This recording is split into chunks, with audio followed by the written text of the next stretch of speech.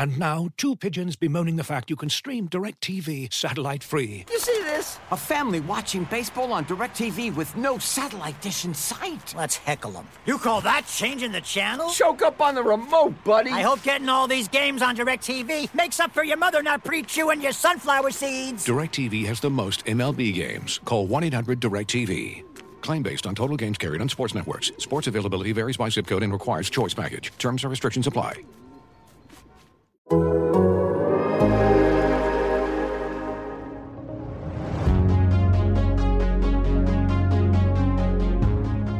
right, everybody, welcome back to another episode of One of These Years on location, sort of. Split locations. This is like when Brendan and I used to do the episodes and God knows where.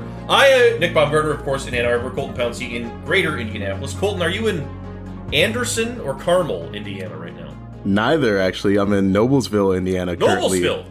In my hotel. Almost there. Yeah, Noblesville. Very good. How's it been? Yeah. It's been good. Very scenic over here. You know, the great state of Indiana is super scenic. But no, I mean, the complex is actually pretty cool, like where they have it in Westfield. Yes. There's a lot going on. Yeah, I like it. I told you, and you know this, you agree. Indy and the general area is a low-key, I like it. It. There's a lot to do in those little areas around there. Indy's fun, and we talked about this the other day. I'm glad the combine's still gonna be in Indy. Yeah. Instead of Dallas or LA, that'd be chaos out there. God. So yes, Indy's a great town. Yeah. Indy is low-key very good, especially if you're on the travel circuit that Colton will be on. It's one of those where it's like there's a lot to do. There's not as much to do as obviously like in LA or whatever, but it's also not annoying. It's not annoying like LA would be, right? So, and in the dead of February, like you take that 10 times out of 10. Yeah, you're giving up a lot, but you also get a lot back. And for people like us, that's pretty good. But anyway, we'll talk football here today. Colton's going to go back out there later this morning for day 2. Day 1, I assume it'll be pretty similar, right? They'll do a lot of the situational stuff and then probably scrimmage. The big takeaways, though, Colton, and this is where we'll start with you from day 1, I think from a lot of people and a lot of the questions that we have, and Chris is going to come on later, surrounds the defense. Because I think yesterday, a lot of the tweets that came out were centered around the Colts offense having maybe its best day of camp as a pass offense, and the Lions defense not having a great day in the secondary. And that's where we're going to start. Because I think that if we talk about the full defense, maybe the picture looks a little bit different. But we'll start with probably the not so good, which is the secondary. What did you see yesterday from those dudes, specifically, you know, the top guys, Amani and Okudah? Yeah, this was a good little period for us to watch because we've been saying for a couple weeks now, like, what is the secondary going to look like? Because it's no surprise that, you know, the Lions offense has been winning more of those battles than they've been losing.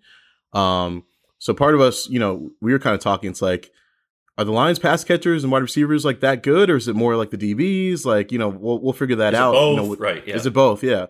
So I think we always knew that we would figure it out, you know, with these practices, you know, especially. I don't think the preseason game is going to matter much. It's more the work being done in Indy this week.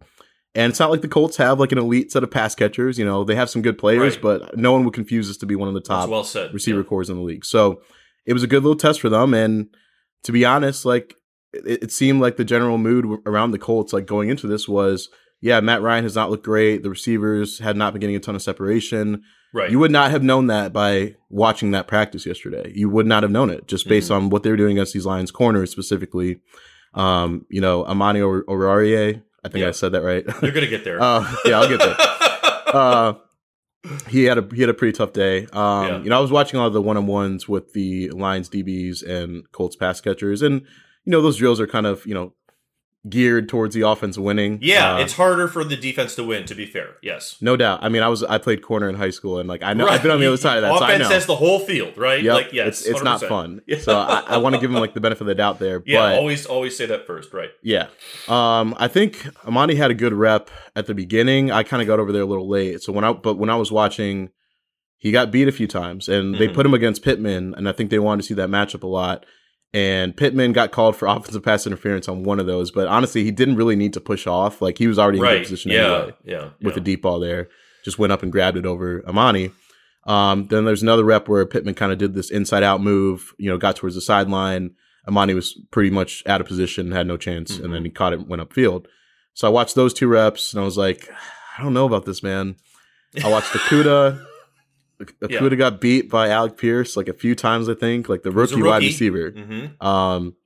Just kind of looked completely out of place and a little bit lost out there, and that's kind of like what we've seen from him. He's always got his back turned to, the receiver, and chasing. All of a sudden, he's chasing them. He sees the back of their numbers. It's like that's what we've seen from Okudah a lot of this training camp, and he's had his moments, but again, it comes back to when we're talking about the 3rd overall pick in the draft. We're talking about him as if he's like this, scrappy 5th or 6th round pick sometimes. Great point. And well said. he was a 1st round pick. So it's the conversation is, and that's what you're highlighting here it's everything for what we're talking about with these 2 guys, because you're talking about Amani and Okudah as possibly the Lions hoping that they can be a 1 or a 2 corner, or vice versa. Mm-hmm. And, these drills test your ability in press, and their weaknesses, Amani and Okudah, it's press. They are bad, below average, I would say, based on the NFL tape we've seen from them. They are below average press corners, and there's really not anything else. There's enough evidence on Amani at this point. I think that you could say he's a solid zone corner, that when he's playing, in coverage with help, he knows what he's doing. He can win some press reps against some guys that aren't really super physical or don't have a lot of twitch, but it's just not his strength. And then with Okudah, it has not been there. And I think that's another thing. You bring up Alec Pierce. He's a guy, I watched the Colts, I went back and watched their offense, with the All-22 last week because I wanted to see Matt Ryan. And to your point earlier, Colton, like some of the Colts guys had said, and some of the writers down there, I think, that he looked kind of shaky, and the receivers weren't getting a lot of separation, and it was all true. I mean, you go back and you watch the tape, and they really didn't run Colts offense. They weren't involving the run game and then opening that. So guys weren't really getting the open. Kyer Elam, the rookie corner from Buffalo, was kind of shutting Pierce down a couple times at the line of scrimmage. Okay. So when I hear stuff like this, it tells me more of what we've already seen, which is, and we saw it, frankly, in the preseason game on Friday. Okudah got beat over the middle in the red zone on a play that ended up resulting in a touchdown. I mean, Amani, I think, was a little bit better, but again, I saw him get beat on an over route that I don't think was thrown, but it was something similar to where it's like, we've seen this way too much. So, yeah, I mean, maybe today's better, but like Colton, you said a minute ago, like, you hate to dog on these guys because the effort's always there. Like you saw, I saw a clip the Lions put out that Jeff got a PBU on somebody later in the day and was jacked up about it, and he should be excited. That was good. Great play, man. But like when you're asked to go out there on an island and play in press, it's still not there, and it wasn't there in the game against Atlanta. It's not there. I would bet that in 11-on-11, the Lions were probably better defensively. Am I wrong, or were they not? Is that unfair? Are we talking about the secondary or the entire defense? Overall? The entire defense. Yeah, I would say it even out a little bit there. Entire defense, not good. Yeah, no, and again, if you're looking for positives, I don't think Jonathan Taylor had any major runs. He might have had like one that went for like 8 yards or something like that. I didn't see him like go off. You didn't hear the crowd cheering for Jonathan Taylor, which I think was good.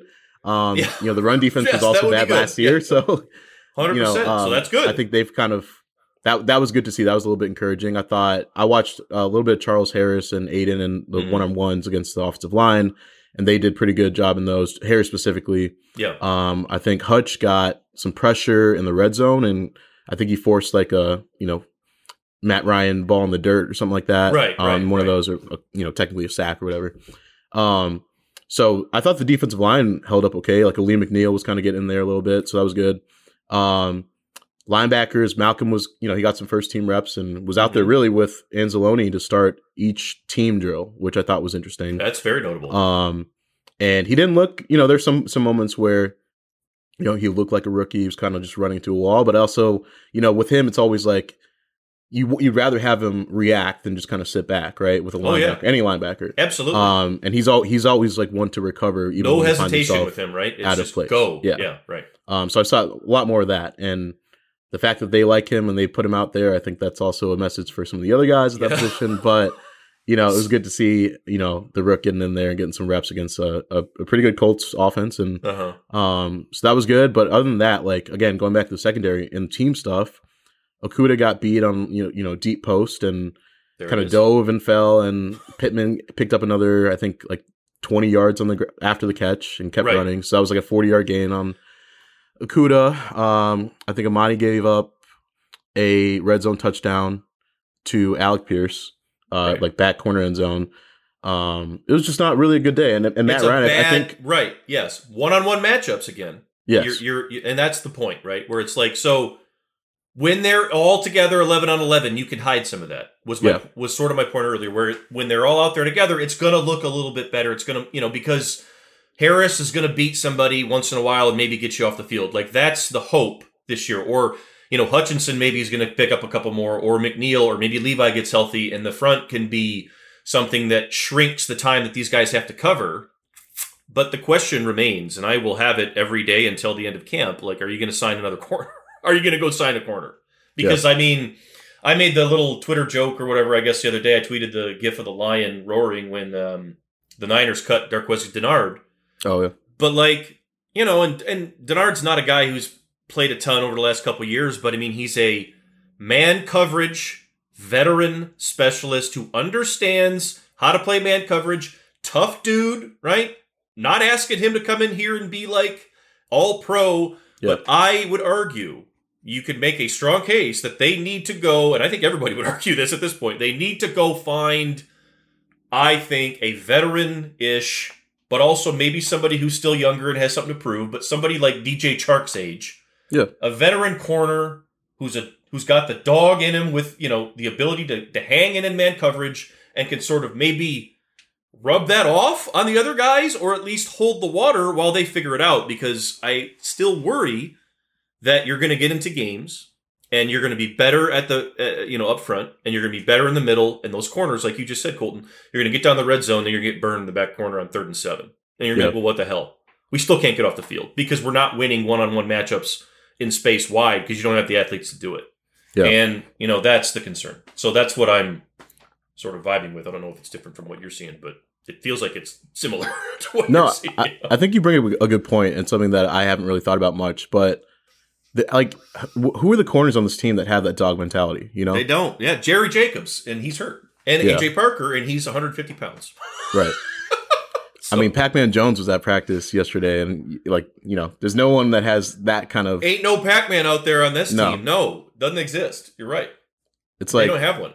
they celebrate when they make a play. They're doing the no-fly zone and all that stuff. But when they get beat over the middle, they just stand there and they're like, oh, there's okay. the difference. It's the difference between, and it, like, as a former corner yourself there, I mean, it's the difference between and Aaron Glenn, it was like one of the greatest of all time. It's the totally lock in, zone in on everything we're doing right here for the next 8 seconds. And then when that 8 seconds is over, cut it, drop it, move on to the next one. And we don't even think about the last, right? Mm-hmm. And the intensity builds and it never slows. And we don't see that from the Lions corners. We see smart players who sort of see the game, who try to slow the game down some, I think, and try to think, which is good. But you do need somebody in there. Darius Slay would have been a good one in there at some point. But, like, you need somebody out here who can stick a guy in the slot and not just give the other team gimmies. Because I'm afraid that's what's going to happen. I'm afraid, from all things you're telling me here, that we're going to see a defense that's better on 1st and 2nd down, that's forcing teams into more 3rd and longs and still getting beat. Because last year, and this was the ultimate thing under Patricia, it would be, it was constantly 3rd and 3, 3rd and 4, and you have no chance in the NFL really on that anyway. So you could blame the run defense and not really have to sit there and have the conversation. Now, the run defense is improving, and your corners aren't really coming along for the ride. So the questions, I mean, I think that they're going to be fair. We'll see what they do today, and then I guess in this game on, is it Friday? My dates are all off. Saturday at 1 p.m., I think. Saturday at 1. So we'll see how they do there, right? But, like, I think that's a fair question as we move into next week, because how these guys finish this week is important. But, like, we knew that coming in, right? We talked about that Monday. Like, these corners are going to get tested, and it's going to be a huge week for them. What else did we see defensively? Or anything else stand out? I thought the safeties looked pretty good, pretty solid out there. Yeah. So yeah, when you're talking about the corners, I think it's more like how much can we hide these guys, because there's enough around them to maybe it's those situations that you don't want to get into. But like you just mentioned, but Tracy looked good in one-on-one coverage. They had the safeties going against the tight ends, which is good for them instead of the fast wide receiver that they're not going to be able to keep up with. Have no chance. Yeah. Right. Yeah. And Tracy dominated his reps. Deshaun looked really good too. So those guys look good. Kirby Joseph, he had a pretty, I would say for the most part, a good day. There's one drill that they're doing. It's like the special teams drill where they have, the gunner running and he goes out of bounds, gets, pushed out of bounds, and there are two guys blocking him. He got a little manhandle in that one. I'll say that. They roughed him up a little bit. I think McAfee got that shot in his broadcast. That was a little rough. But other than that, I thought he looked pretty solid. Hey, but he bounces back after some of that, right? He really does. Yeah. Yeah. And that's what you see from him. He did well in the late period team stuff. There was a sequence where he almost picked off Nick Foles, and then the next play he did pick off Foles. So that was a good little period for him. I thought overall he looked pretty solid out there, and he had some good reps in the one-on-ones too. So I feel better about the safeties now than I do the corners. That's good. So I think that's good. I think that's a place to start, because we just talked about this. You can hide these guys. You can hide them to a degree, not forever, but it's easier to hide them if the safeties are playing well. And Kirby, we talked about this a lot, and I still think that there's a possibility that Melifonwu or Kirby winds up as your de facto nickel defender in this defense. I think it's very possible that we see three safeties here, especially if they don't add another corner, because again, are we waiting? Are you just going to wait on Jerry Jacobs to come back? I know Jerry Jacobs had a nice year. I'm not going to sit here and say that he's a returning Pro Bowler. It's that's what we're talking about. So wouldn't surprise me at all if we see more. And I would actually, when they get back from Indy, I'd be curious to see, if Kirby and Melifonwu have better weeks, do we see them get mixed in with the first defense more? I could definitely see, because both of those guys have man coverage ability. And I would argue that Kirby Joseph is probably, I don't know about Melifonwu. He hasn't been around.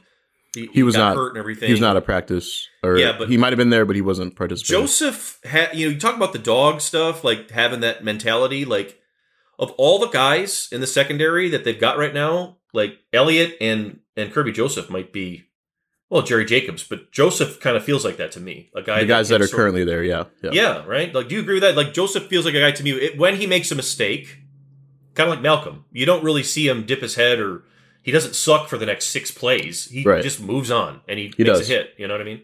Quick memory, and I do see some of that dog in him, so... For a young player, too, I don't is that a good thing? He's not afraid. The youngest player in that defensive backfield is... Well, it's not a good thing for the rest of the guys. That's what I'm saying, yeah. But it's good for him, but... It's the same conversation that Kelvin Shepard was having in the linebackers room on Hard Knocks that everybody saw, where he was like, I am trying, I am begging, I don't want to play Malcolm. Come on, man. I'm begging you guys. Somebody take his job. Somebody bump him off the line, do something, but I'm not going to sit here and, not play this guy. This isn't college, okay? We're not going to sit him because you're older or whatever. That's not what we're going to do here. And if he's coming in here with a fearlessness and an attitude that is, and I guess that's the thing that we really didn't see last year that I think we would have, right? If things hadn't changed. If Jeff Okudah had gone through the year and not gotten hurt, and his mentality was similar of the dip in the head and all that, Jerry Jacobs would have taken this job. And we would be having a very different conversation right now, because he would have lost his job to a UDFA last year, point blank, period. Because Jacobs was the guy who walked into camp and started punching people and was not afraid and doesn't flinch, and that's why they play him. And so when we talk about Kirby Joseph going out there and not flinching, that's why he's going to play. We have yet to see it all the way every day from Okudah. And, there's all sorts of factors there, the injury, the fact that he had to come into this organization at a point in time when it was a mess. He was the high-profile pick of that, final regime. All of that has to be factored in to the mental stuff and the load, I think, that he goes through. And, you and I and Chris, we try as much as we can every time I think we talk about him, maybe sometimes more so, to be cognizant of that. But it is year 3, and it is time to go. And I think that that's where I'm kind of at with Okudah. It's I'm not really interested in hearing the staff say he had a good game when he didn't anymore. Yeah. You know what I mean? I think that's really where I'm at. Like, I'm not really interested in hearing that. And I think, frankly, some of that could start to cause maybe issue. That's not helping his growth, I would argue. So that's one, maybe we've talked too much about Jeff Okudah. Anything else we saw out there that you want to touch up, or is there anything more on that topic before we move on to other things? Well, one note I'll make. In Hard Knocks, one thing I thought was good, and I didn't actually write about this because there's so much to write about, but Aaron Glenn kind of talking to the team and saying, calling out Jonah Jackson. He's like, you went to Ohio State, man. Like, yeah, man. Did you go? You went every week thinking you were going to win that game. Mm-hmm. Jeff was on that team with him. Jeff was on that team for 3 years. Jonah was at Rutgers to start his career, right? Yeah, right. So it's, I think that his overall point was, we got to get that feeling back where you go in every week winning, and I think that was good to hear from him, but. You can also kind of take that and use it towards Jeff too and be like, Jeff, like you were the 3rd overall pick. Jeff, you went to Ohio State. You don't really look like that guy. We need to get that guy back. Like, where's that dog mentality? Yeah. You went into every week thinking that you were going to dominate, and you did. Yes, so let's get some of that back. Yeah, when we talk about that mentality, I think that could be somewhat, placed on Jeff too. And I do think that it's like, and again, we said that earlier, like he's an interesting guy and he's had a lot on his plate. A lot to deal with that other people don't have to deal with, and that's all fair. Yep. And I think that sometimes you can tell from him that he knows that other people don't get that other people don't understand sort of all the bullshit that he's had to sort of go through here that others just haven't. And I think that pisses him off, and frankly, that needs to stop pissing him off. Like, he needs to be able to just go play football and, like you said, Colton, be the guy who they drafted, because he was not a bad college football player. We all saw him in college as a good, whether or not he's going to be a shutdown corner in the NFL for a long time, I don't think that's going to happen. I do think Jeff Okudah can be a good football player in the NFL beyond his rookie contract. And the ceiling on that, I don't know what that is. And but mentally, it's got to start probably picking up there. And he'll have his chance. And, yes. I agree. He'll have his chance to prove us all wrong. He'll have his chance here. He'll have his chance here to prove us all wrong this season. I mean, and they're going to let him try it. And maybe it'll start turning a corner. We'll see. How much offense did you check out? Yes, I know you're going to watch more of that today. Yeah. I wanted to talk a little bit about Mr. Swift. Yeah, we can do it. He actually spoke to the media yesterday. So yeah, so big segment from him and Deuce on Hard Knocks there. And I know you wrote about it. I tweeted that thing yesterday, and I thought it was super interesting when they were, not only did they catch the thing they've been harping on with him right away in game, but, you saw Deuce was all over him. Campbell was on him. And most important, I thought, Colton, Swift was like there for it. He was not shut up, Deuce, put my head down. Like, he was like, what, all the way in to hear it. And it just was another example for me of, it was a good sign. It was a good sign, I thought, because DeAndre Swift seems to be in a good place. I don't know how he looked yesterday, but right now, I would agree. He seems to be in a good place. I would agree with that. And he looked good yesterday. I watched some of the offense. I was more watching like when they got down the red zone. I was watching them a little bit there. Swift had a stretch run to the left where he scored. No one really near him. Outside run. Looked great in one-on-ones against the linebackers, pass catching, all that stuff. So he's looked like DeAndre Swift, but you mentioned it. It's like I was watching Hard Knocks, and I wrote that in my recap. Like, Deuce was letting him have it, which is not a new thing. He was letting him have it, and Swift was just taking it. He was just like, yeah, you're right. Okay, cool. Let's go. Yeah, I understand what you're saying. Yeah, yes. Right. It seemed like, the understanding was there. Mm-hmm. And that's important with a guy like Swift. And, Campbell talked about him yesterday, I think, and was like, it's never been an issue of talent or anything. It's just we got to get the most out of him, and that's what we're working to do right now. And they are, and he looks to be in a good place. Like you said, he spoke yesterday and was asked about Deuce getting on him, and he kind of laughed. He's like, I mean, that's Deuce, man. Like, was kind of going off like that, but he understands why he's doing it, and I think that's the important part. Like, Deuce is not just getting in his face to be an asshole. He's doing it because he knows that Swift has special skills, and they want to get the most out of that. Like, Deuce was in that meeting on Hard Knocks saying, I'm going to get it out of him. Like, I'm going to be the guy that gets that out of him because I've been around some backs and his ability in open space and open field is special. So I want to get that out of him. I'm going to get that out of him. And I thought that was cool to see, and cool to see Swift's reaction to it too. Yeah, Chris tweeted, I think after that show, maybe it was you or Chris, one of them, like it's been a gift for Swift to have Deuce as his position coach here. I mean, because it's come at the exact right time, and I think that there's been some misconceptions floating around out there that people think that Swift is like soft and doesn't work hard or all that, which is really not true. That's not it. And that's really not what they're concerned about. But there is a sort of like confidence, I think, that they're trying to get out of him, right?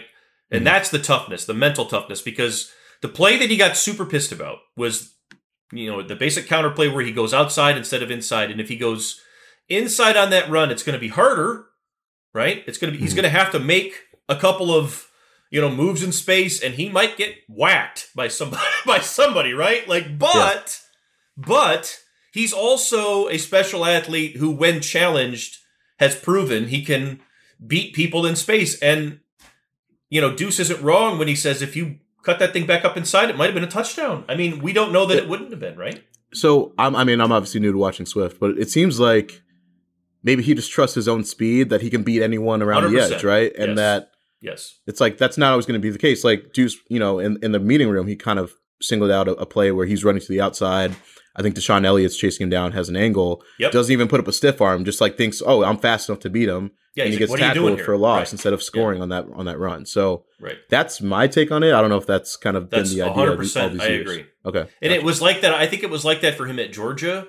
And I just, not that he wasn't challenged at Georgia, because he was. They were in a super talented room. But you remember when he was at Georgia, it was like Todd Gurley was there and some other guys that were studs. So it's like 5 NFL backs. And I think they're all just sort of trying to like show that what their talent is. And like you said, like trust their speed, trust their agility, be themselves, just do whatever comes instinctual to you. Sort of like what you did in high school almost. Yeah. And that's, I think, what they're trying to get out of him. 100%. Because he had a run, I can even date back to like his rookie year. He had a run against Jacksonville where he popped one, boom. I mean, he made the right cut on a gap run, just like in the Hard Knocks episode. Makes the right cut, gets into the open field, and then it's him versus safety, and he's got the angle on the guy, and he can kind of do whatever he wants with him, right? He can set him up and cut him and just toast him if he wants, but he tries to beat him to the corner, and the safety catches him, and it's, instead of a 65-yard touchdown, it's a 40-yard run.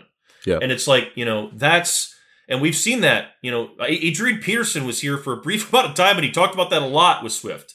He was like, this guy, when he figures out how to turn 5 into 30, it's gonna take off. And that's what they're trying to get from him. If you can get DeAndre Swift in between the hashes with guys coming at him, not knowing which way he's gonna cut, it's over. Like, they can't handle that. Like, we've seen, that's why he's special. That in a phone booth and the ability to kind of cut out of it, that's his superpower, not turning the corner and just racing a guy outside like you said, like he's trying to do.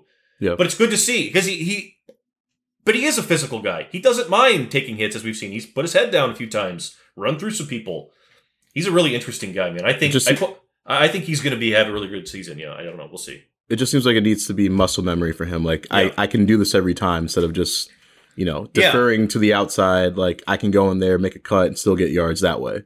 That just has to be muscle memory for him, and he has to get that consistent, it feels like. And it's like, it's fascinating because you have a guy like Jamal Williams behind him who always makes the right, and that's the thing where they tell him, I think, they're like, we will play him because over you. He doesn't, he makes the right decision, and he's not as athletically gifted as you.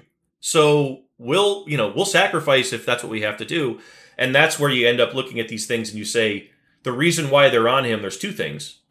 Deuce knows that he's a super talent and they can get all that out of him and he can be a great player for this team and everything going forward, but also they want him to get paid. Like I think they want DeAndre to get paid. So they're just like, dude, you could blow up and become a guy who is, what did he say yesterday? I want to be 1,000 receiving and 1,000 rushing. Yep. Hey, exactly. I mean, that's not off. I think he could do that. I think that's so something that's possible for him. Based on the rest of the guys in the league that do it. And when Dan Campbell gave the little bit of the indirect Alvin Kamara thing earlier this camp, the difference between DeAndre Swift and Alvin Kamara right now is Kamara cuts that ball inside 10 times out of 10. Yep. And DeAndre's not there yet. And I think that's probably what they're working on. But closer than he was a year ago, for sure. I think we can say that, absolutely. What else do we see offensively there? So it seems like, from what I've gathered, just talking to some of the Colts guys out there and just, kind of picking brains. It seems like the offense overall had a bit of a slow start against Colts defense. I think Goff was like 7 for 14 and some early team stuff, or maybe that was the one-on-one drills. I can't remember. And the Colts defense is legit. I mean, I could see them struggling. And Gilmore's out there. Yeah. Yep. So they've got some dogs over there. So I don't think it was surprising necessarily. No. They're really good defensively. And again, it's kind of like we talked about this with the Colts offense, how they kind of struggled early until they met this Lions secondary. The Lions offense has looked great, and now they're facing another opponent, and things got a little tougher. But exactly, this is the Falcons, right? This ain't the Falcons. This ain't Atlanta. But at the same time, it does seem like they kind of bounce back. Goff was like, I thought we were a little rough, maybe just still getting used to going against another defense early on. But I thought we finished strong. I thought we had some good moments in the red zone. They did. There's a little sequence where the offense was moving the ball in the red zone. They started at the 20 to this drill where they just kind of got down to the 6, and then they scored on one play. I think it was Goff to Amon-Ra St. Brown, who's looked amazing all camp, and that continued yesterday. Well, that's good to hear. Little sideline pass, like right in front of the pylon, basically, and they kind of squeaked it in there. So that was good. And then once they scored the first time, they just like kept going from there, and they're like, all right, let's do another rep from the 8 or whatever. Yeah. That's when Swift got his touchdown run. And they did another one more play with the first team offense together. And Goff found a wide open Josh Reynolds, but he dropped it. Reynolds had a pretty tough day. I think he had a couple drops up there. So it's not good. Not great for him. But overall, I thought, that apparently if things were a little rough early, they kind of got together towards the end there. So I'm interested to see them. Yeah, you're going to watch more of them today. More of them today, yeah. And I did see Tom Kennedy, our guy, who we keep cutting on this 53, he was getting some first team reps. I don't know how much of that had to do with, Quintez Cephas wasn't participating in the team stuff. He was doing some one-on-ones, but they were working Kennedy in there, man, and he was getting a lot of reps. I actually wanted to bring that up because some people because I know we're going to run you out here. You got to get to practice, but there were some people that took issue with some of our cuts. I think. Because we cut some special teams guys. Yeah. And I knew that this was going to happen. And I think it's important to note that we could be totally wrong and Bobby Price and those guys could be on the team. But I will say this. On this team, the way it goes forward, you cannot keep 6 guys just because they can play. They've got to be able to do something on the field. Yeah. And I think they have more guys right now. I would argue that you would want to take the ride with and say, Kirby Joseph, you're going to play special teams and safety. Yeah. Not just special teams. You know what I mean? So, when I hear that from people, I think, a lot of fans, I think, are still conditioned in the old Patricia way of, because they would keep guys like that. And would they? Okay. Sometimes. And it's like, I just don't think that's going to happen as much going forward. Now, if the secondary is an interesting case, and so are those linebackers. If guys suck and can't get it together, that's a different conversation. Yeah. But I don't know about keeping, Bobby Price or CJ Moore or Pittman just because they were good special teams players before and that's it. Yeah. I got to see more from them, in 11 on 11. I mean, do you disagree? I think that we had that conversation. I know that. Yeah. I think the way that we kind of based this was off of what we've seen in practice in those team drills. Yeah. Like Savion Smith, I thought he's looked pretty good. So in 11 on 11, he's been great. Yeah. So that's kind of how we went about this, more so than too. Ooh, is this guy going to be a good special teams player? Is he going to be a Pro Bowl gunner? Yeah, maybe if he wants to be, he can. Yeah.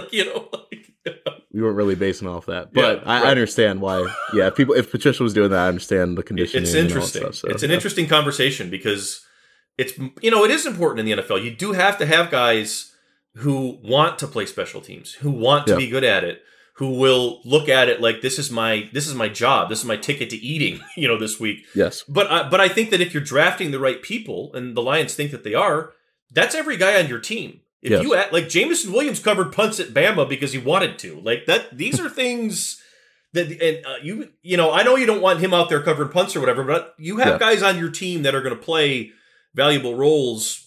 Play them on special. It's not, that's what you do in the NFL. So I think that there are some guys that are going to make it, like Godwin, and maybe some of those guys in the secondary will, simply because they can wear like multiple hats. but I don't think we're going to see as many. Well, he's just a special teams guy staying anymore because I think you're just there's too many other pieces. But we'll see. That was one thing that came up a lot in our 53. Anything else before we let you go here and head on out? I know you got to roll out here. Do we want to talk about the backups, quarterbacks? Yeah, I mean we can. How'd they look? I mean Saturday. The Hard Knocks episode was all about it, so here we go again. I think Blau's kind of emerged as a number 2. You think he's past him now? Okay. Well, I mean, he was probably better in the preseason game, right? But he still fumbles. I mean, they did cut the center, though. You notice that. They cut Ryan McCollum for the high snap and not Blau. So you're probably right. But Blau also should have gotten that. I mean, it wasn't like terribly high. And he would say the same. Yeah. Maybe they are. Maybe they are making the switch. You know, Boyle did the same thing. It's the same counter to him. It's like the only thing he did in that game was make the $1 million shot throw twice, and then nothing. He did nothing else the rest of the game. The 45-yarder to Raymond, and then the touch fade pass, to the Funchess. Yeah. Oh, by the way, Funchess got hurt. I think Funchess it was a shoulder thing. So that's not good. But he had a good preseason game. Yeah. That's another one. Tight end looks like I think that's going to settle too. Brock Wright, James Mitchell, TJ. That seems like. Yeah. Right? That seems almost, I would be surprised almost at this point if it's not that. I don't think you need any more than that. So no. I would agree. And those guys have played well in Brock Wright, and I think they challenged Brock Wright. And I think that was fair. I think he needed it. And I think he's played well so far. It looks like he's done his job because TJ, I think they're careful with his load. And so Wright's got a lot of work with the ones, and I think he's handled himself pretty well. So I think that's good for them. I think that's settling out. Guys stepped up and took jobs. It seems like. We'll see how it pans out, but no fights really. A little some scuffles out there, but not a ton of. I saw that somebody that Quentin Nelson had to break up a scrap. Oh, I think Okuda that was Okuda went after Pittman. I think after a catch or something, and then Quentin they kind of went at it. Nelson got in there and was like, "All right, this is over." Nelson was like, "We're done with this right now." Yeah. Maybe today. Maybe we can see my money's on Nelson fight or something. My money's on St. Brown to get into right. something. I'd be very shocked if he doesn't get in a fight today. So today, Colton will be watching more offense, and we'll see, and it'll be good to see. I mean, maybe guys bounce back today, maybe they don't, and these are very important things. Also, go check out Colton's story from today. He'll have another one later today, I'm sure, or tomorrow. In any event, we'll do that. Colton, appreciate it. Yep. Don't be late. Get out there, get your coffee, and get your alarm shut off. Right. We'll do. Yeah. Okay. We'll be back on the other side with Chris. Hang on right here. And now, two pigeons bemoaning the fact you can stream DirecTV satellite-free. You see this? A family watching baseball on DirecTV with no satellite dish in sight. Let's heckle them. You call that changing the channel? Choke up on the remote, buddy. I hope getting all these games on DirecTV makes up for your mother not pre-chewing your sunflower seeds. DirecTV has the most MLB games. Call 1-800-DirecTV. Claim based on total games carried on sports networks. Sports availability varies by zip code and requires choice package. Terms and restrictions apply. As you've probably heard by now, we've teamed up with BetMGM this season. We'll be using BetMGM lines to make all of our picks, and we'll have special offers for our listeners each week. If you haven't signed up for BetMGM yet, use bonus code The Athletic, and you'll get a 1-year subscription to The Athletic, plus up to a $1,500 first bet offer on your first wager with BetMGM. Here's how it works. Download the BetMGM app and sign up using bonus code The Athletic. Make your first deposit of at least $10. Place your first bet on any game and claim your voucher for a 1-year subscription to The Athletic. See BetMGM.com for terms. U.S. promotional offers not available in D.C., Mississippi, New York, Nevada, Ontario, or Puerto Rico. Gambling problem? Call 1-800-GAMBLER. Available in the U.S. Call 877-8-HOPE-NY or text HOPE-NY 467-369 in New York. Call 1-800-NEXT-STEP in Arizona. 1-800-327-5050 in Massachusetts. 1-800-BETS-OFF in Iowa. 1-800-270-7117 for confidential help in Michigan. 1-800-981-0023 in Puerto Rico. First bet offer for new customers only in partnership with Kansas Crossing Casino and Hotel. Don't forget, if you haven't signed up for BetMGM yet, use bonus code The Athletic, and you'll get a 1-year subscription to The Athletic, plus up to a $1,500 first bet offer on your first wager. Chris, how are we doing? Welcome back to your show, sort of. Thanks. I do miss the joint practices a little. Those are always pretty fun. And the Indianapolis setup is nice, so curious to see... Colton's in Noblesville right now. Beautiful, beautiful Noblesville. I tell you, when I started covering, started working in this industry in Michigan, I didn't realize how, it's 4 times a year you have to go to Indiana for all the events. time, all the time. It's just and everything's there. I've been to Indianapolis for stuff more than probably any other city combined. I think anything in my life, Indianapolis and general places in Florida, I think are usually where I spend most of my travel time. But in any event, we talked with Colton earlier about yesterday's practice. I know, Chris, you were actually at the preseason game. So a couple of these things I want to hit on with you is of general interest there. One thing we talked about a lot was the secondary, namely the corners, Okudah and Amani, who did not have a good day in press drills yesterday, and against Colts receivers who didn't exactly look great in preseason game number 1. We'll say that in press situations, and so it's bringing about the continued concern that I know I've had, and we've talked about it. That I think they got to sign a corner who specializes in press, whether that's whether he's a star or not is irrelevant, but a veteran who can help you get through it, because I'm not seeing it. I thought Okudah looked bad, frankly, in press in the preseason game. I thought Amani looked bad in press in the preseason game, and hearing Colton say it, they looked bad again yesterday. I don't know. What did you think? Am I being too hard on them? And Campbell said he liked how Okudah played. I said earlier to Colton, I'm kind of getting tired of hearing that he had a good game when I think he didn't. But that's another topic for another podcast, maybe. But your thoughts? The Amani thing probably worries me more than Okudah. I guess. Yeah, that's fair. Before I finish answering, I guess I'll ask: do you have any sense for? Because obviously he hasn't played a regular season game since last September. Yeah, he just started practicing in full a couple weeks ago. Right. Michael Pittman, seeing some of these guys, Pierce, these are big physical receivers, and he's obviously seeing, Shark and Reynolds and those guys in practice. But where in the stage of recovery is feeling comfortable with the physical nature of playing press for him? I think that's the entire question, and that's kind of what Colton and I touched on earlier, where it was he has a lot on his plate, the mental load for Jeff Okudah, and my point earlier was, and I'm curious for your take on this too, I think, frankly, the mental, he gets frustrated, I think. I could be wrong, but it seems to me that he gets frustrated because people don't understand, I think, and they don't give him credit for all the shit he's carrying.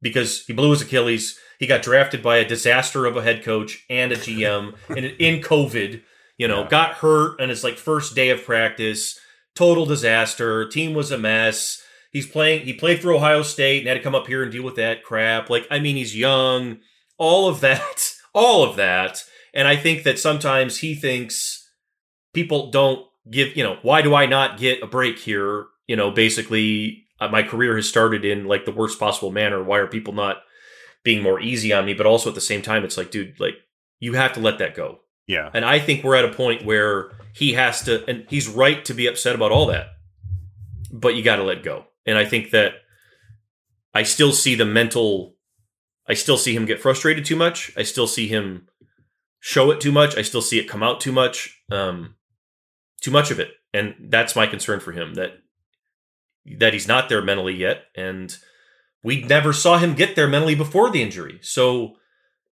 that's my concern. I am concerned about him, because especially as a press corner, because it's I'm not seeing it get better. Maybe it'll get better in time, but and maybe that's fair to suggest because he's still coming off the injury. But early returns are pretty similar to what they were last year. Yeah.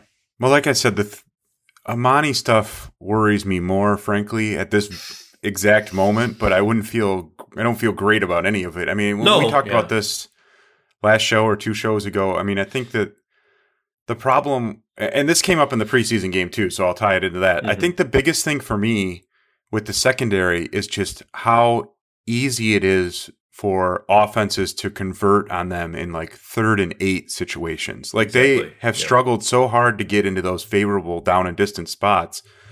And they did it a couple times in the preseason game, and then I think it was Okudah gave up in the red zone. Yep. It was 3rd, I think it was 3rd and 8, 3rd and 9, something like that. And they blitzed up the middle, didn't get home, of course. So now you're in in trouble anyway. Like the blitz has got to get there, but it didn't, and it was Mariota was still in, and he did his 5-step drop, and the ball was out, and it was a comeback. Like a pitch and catch 12-yard completion. It was a comeback. On 3rd and 8 in the red zone, or like right on the edge of the red zone, and that is the type of stuff that the pass rush, the blitzes, that Aaron Glenn will put some of that on himself, and the pass rush obviously has to help you. That's what they always talk about. It's the marriage of it, but those are the spots that have killed them, not just with Oruwariye and Okudah, but for years, really since.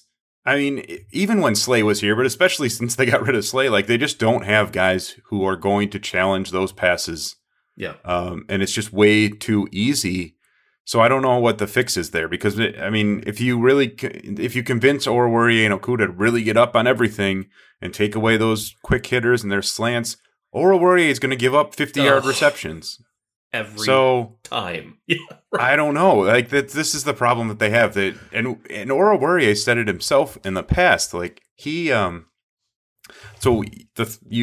and I were on Slack while he was watching practice, and I said I thought Pittman and Pierce actually be an okay matchup for him. Right. Pittman's a really good receiver, but the physics, yeah. Oruwariye has said that he has trouble more with the quick.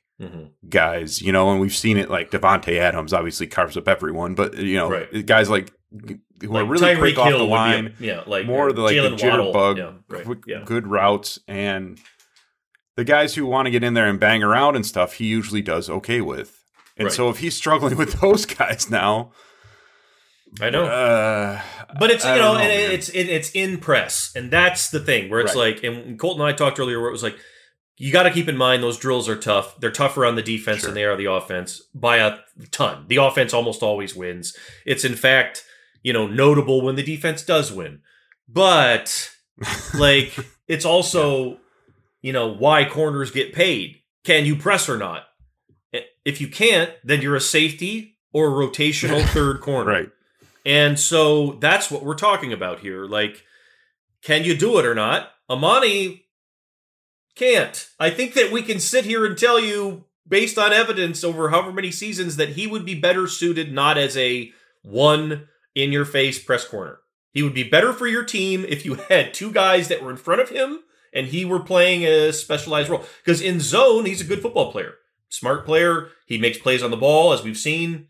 But in press, it's just not going to be there. And that's still the question, I think, with Okudah. And it's fair to continue to give him time on that.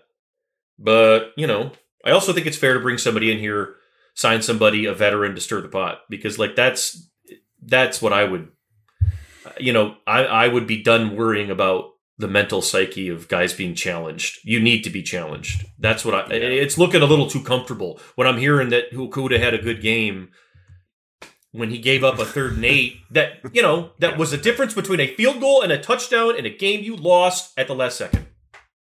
That's the difference. And those are the plays.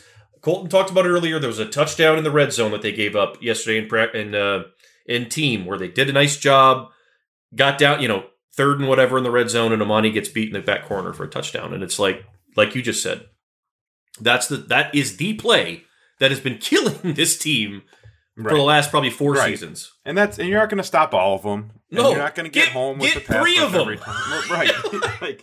3 out of 10. That's what you've got to be when they. They've talked about needing more turnovers and interceptions and all those things, and that's certainly true. But that, for me, that's the pass breakups. You've got to get right. Get off the field twice. If you get off the field on 3rd and 7, 2 more times a game, you're like a 10-win team. You're at least you're flirting with the playoffs probably. So and I'm a little surprised. And you've mentioned it several times, like that they might need to bring in veteran guys, and Savion Smith, I think, has been interesting because he can play press. And and that's why Colton and I kept him on our 53. Yeah, people were like, "What are you doing?" And that's why Jerry Jacobs too. If he's healthy, but I am a little surprised, to your point, that they didn't do more to add in the secondary in general, but especially at corner, that they didn't bring in another guy. Like, they brought in Hughes to play the slot. They brought in Deshaun Elliott on the 1-year deal to play safety. I'm a little surprised there isn't one more Rashean Mathis type guy. Wonder if they're waiting? Someone who's 33, and can start. We had this conversation last year with the receivers, And then they traded for Trinity Benson right before the end of training camp, right? Wow. I wonder if that's what we're going to see. I wonder if that's what we're going to see. I wonder if, well, yeah, that didn't work out. But, like, obviously, and Brad Holmes is going to have to answer for that one, right? At his presser here in a couple weeks. But I wonder if we'll see something where when the big cut comes in a couple weeks here, where they're just going to wait and see what's out there. Because that would be, I wouldn't rush to do it. Like, if somebody, made the thing about, Colton and I mentioned the Darqueze Dennard thing. If he's not your fit, then fine. You could wait. But if they go into the season as is, I would be very concerned. That feels like you're doing that on purpose, and you just don't need to. That's last year I understood it. This year I understand it less. It's back into the same conversation of like, should guys get free passes this year because they can play special teams and nothing else? And my answer is no. You need to be able to reasonably go into a game and make a play for me defensively if you're going to be on the team. Like, I think that's where this needs to start. And you have enough guys you've drafted, you have enough guys that you should like to give those chances to. So I don't know. It's going to be an interesting couple weeks here to see how it all turns out. I think you're right. I think they can wait, though, because the benefit of signing a 30-year-old, whatever it is, cornerback, especially one who's maybe been in, something similar to the Saints or the Rams system or whatever, is that they can drop in and start like Dennard right off the street. Yeah, the 49ers grabbed him out of nowhere, and he was starting right in away. The playoffs, I think. So, that is the guy you need. Some guy that you could say he's on his couch and he stands up and he walks out his front door and he's immediately your best press corner. Those guys do exist, and that's especially for this team. And so that's why I should stress that there shouldn't be a rush there. And, it's fair to continue to give those guys a chance. But, the microscope is definitely intensifying on the corners. It's getting harder to hide them, I think, is probably the thing that we say. Do you have any other takeaways from Hard Knocks or the preseason game there in person? I think the offense, Colton said the offense rebounded from a shakier start yesterday, but did some similar stuff that we saw in the preseason game. I don't know. I thought about what we expected from the first offense. Yeah, I mean, I'm sure you guys touched on it, but that first preseason's hard to gauge because it's always such a brief. Yeah, it was one drive. That first drive I thought was really good. It was really good. They did a lot of the stuff they want to do, and you saw them moving the line, and not just like Sewell moving guys, but everyone was moving people on that drive, and so I think that was super encouraging for them, and like you said, I think probably a lot what we thought from this offense. They didn't take the deep shots. Came up in the presser. They were covered. To be fair, I went back and looked at them. That's the one thing that eventually I think we'll see more of, and we've seen in. Well, okay, let's talk about that. Actually, let's talk about that because that was a topic. You're gonna play the clip of the question from the presser, okay? But it will continue to be a topic because fans will ask about it. They did last year too, and they used to with Stafford. It's fair, not fair, but it's whatever. They called a shot play on the very first play of the game. It was a play action, the Yankee with, the one guy does the post, one guy does the fly, they cross over the middle, and you got the dump off to Williams. And they had to take the dump off because Atlanta's playing too deep and you're not going to get the shot. They're also not going to get shots in a preseason game because shots in this offense have to exist off play action, and they have to be. And I know that all the data and everything else points to the fact that all this, the run doesn't have to set up the pass, blah, blah, blah. But in order to scheme what they're going to scheme the best, their run game is going to be involved big time in everything they do with the pass game.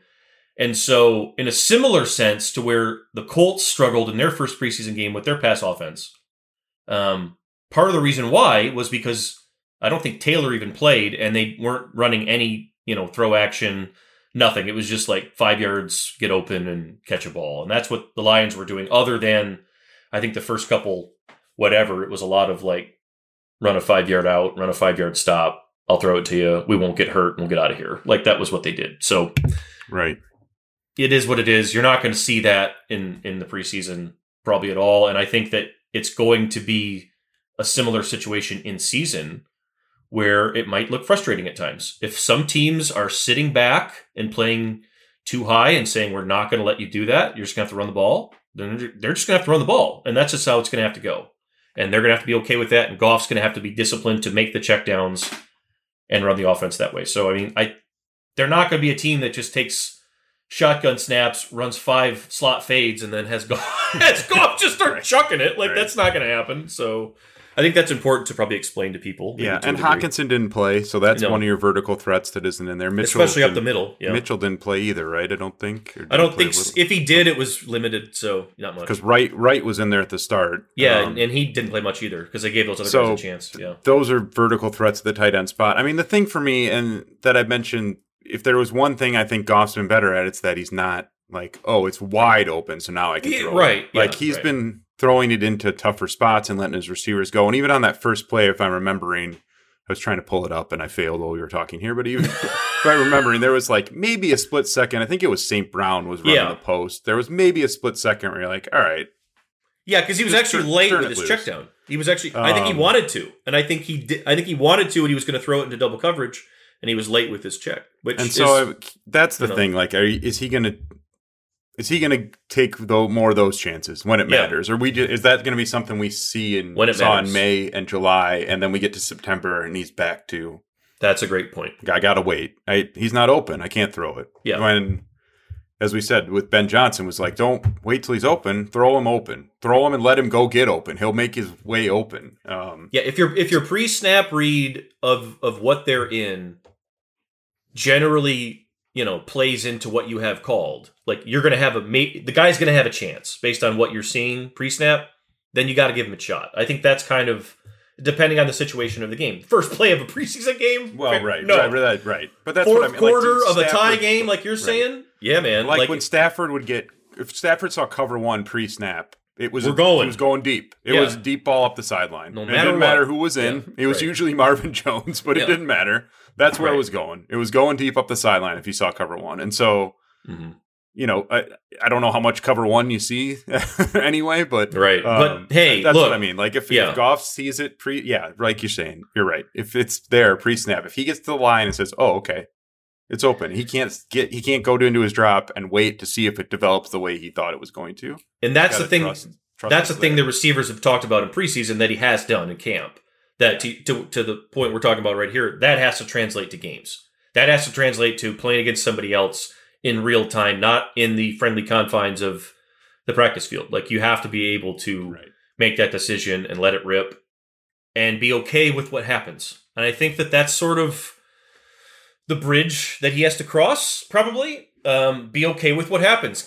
Throw your best ball, give your guy a shot, and let's see what happens. And if it's an interception, it's an interception. And we're going to try to get it back. Like, that's all you can do. And I think that him playing afraid to make a mistake, we saw that last year, or the first 9 games of the year, and it was a disaster. He cannot play afraid. And frankly, we haven't seen that from him at all yet, I don't think. But it is a fair question to have as we go into real games here, I think. So, how difficult were the cuts for your 53-man roster projection this first time through? Well, it was hard because, like, I'm having a hard time with that, exactly what we talked about. Like, Colton and I just touched on it too, like the special teams versus some people were like, we cut Bobby Price and CJ Moore and some of these guys that they normally in the last 4 years have been keeping because they can play, 3 special teams roles. Well, to me, I'm telling Kirby Joseph to play 3 special teams. That's what you're doing. Okay? Like, and you're going to also play safety because I think you can. Like, I would rather that start happening more, but I don't know if it will. And like, that's why it was hard. And I feel like there could also still be some shuffling in terms of on that last cut if we see them bring some guys in, because I get a sense like they've talked about this, and even if you've watched Hard Knocks, you can sort of see it a little bit. Like, they're trying to move forward. This isn't last year. We're not going to like, hey, we think you can do it, so we're going to take a ride with you and see what happens. Like, if you can't do it, you can't do it. We got to go on. We got to move on. Kelvin Shepard's talk in the linebackers room about, I am begging you old guys to beat this rookie, but I will start him. I'm sorry. Like, that's just what we're going to do now. And so that's been rattling in the back of my head. And I'm curious your thoughts on that before we ride out of here. Like, when it comes down to the final, cut time, how's this going to? I don't know. Like we talked about that all last year. Are they going to keep Kennedy? Was the thing last year where it's like I don't know. Like, well, I mean, he might be in the discussion again. Like their most. Yeah, I don't know. I mean, that's the thing. I was trying to go through and do. You're trying to. I was going off your 53, and I think I tweeted out that I think I probably would have kept an extra linebacker and an extra guy in the secondary. Like Brady Breeze was really good on special teams for him after they got him last year. CJ Moore has been like their guy on special teams for two regimes now. Yeah. Like I think I probably would have tried to squeeze one of them on, and then like I don't know if Jared Davis is going to make it, but I do think they like Josh Woods quite a bit as that backup, special teams guy. So, but you're right. I mean, those are sort of the discussions you're talking about. Like if Josh Woods is your sixth linebacker, what is that? Maybe just go let Derek Barnes do what he does on special teams, and maybe the same thing at safety. I mean, safety is a little thinner if you don't keep Breeze and Moore, so I don't know. I think they already cut Breeze, didn't they? But who's the first cut? Who's the first safety that got cut? I'll have to look now. But anyway, go ahead. Keep talking. Did they cut I'll Breeze? look it up. I think they did. Maybe. Oh, well, I guess. Sorry. Good decision. Yeah, you're right. He was in that first round of cuts. Yeah. I think he was. So Moore. So CJ Moore. But maybe even the fact that they cut Brady Breeze in that first wave is an indication that, like, all right, you got to do something else. Because he was taking. There was a moment in this, like. In like the late spring, he was getting first team reps when Melifonwu was banged up, and so yes, I think you're probably right. I think they're at a point now where it's not. Let's just piece it all together with whatever we can find.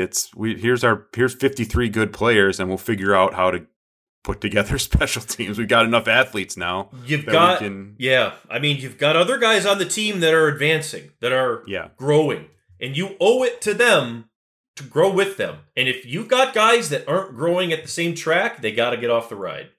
And I think that's going to be a harder thing for them to sort out in these next couple of weeks before the big down to 53.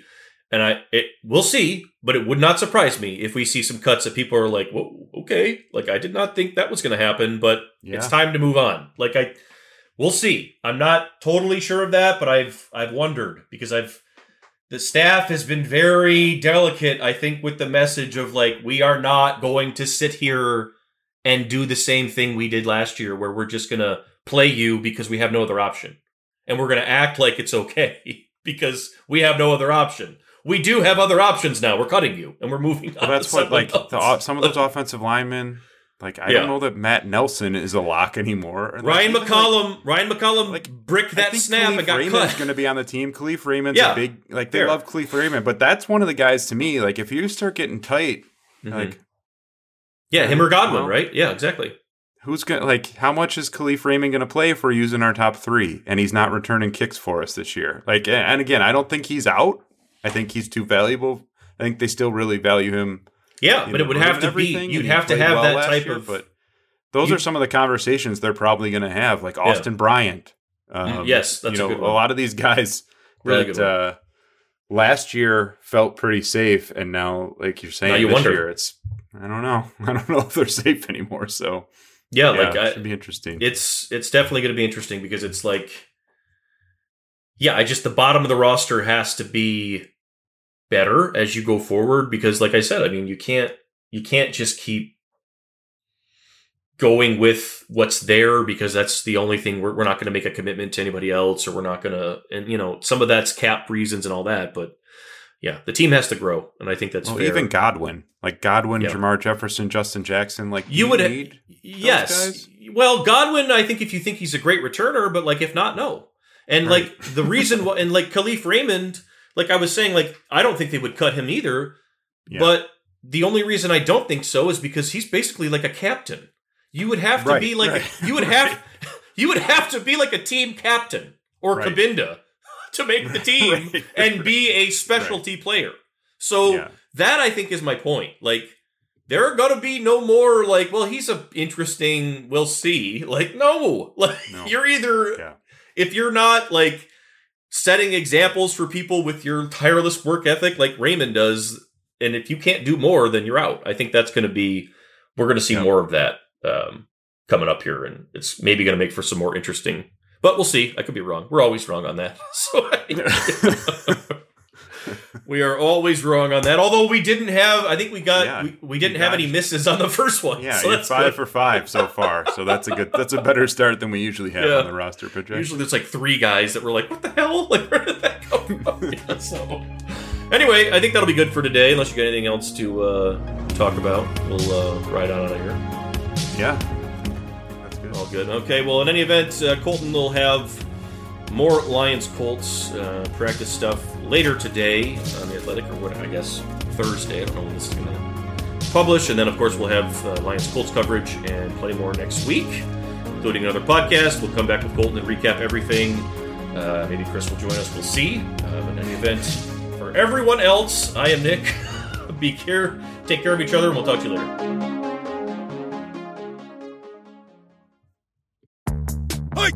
Hey, football fans, this is Diana Rossini from The Athletic. Get the top stories in pro football snapped directly to your inbox with our latest NFL newsletter, Scoop City. Jacob Robinson and I will bring you the daily scoop of top NFL articles, posts, and podcasts every Monday to Friday. Sign up for free now at theathletic.com/scoop.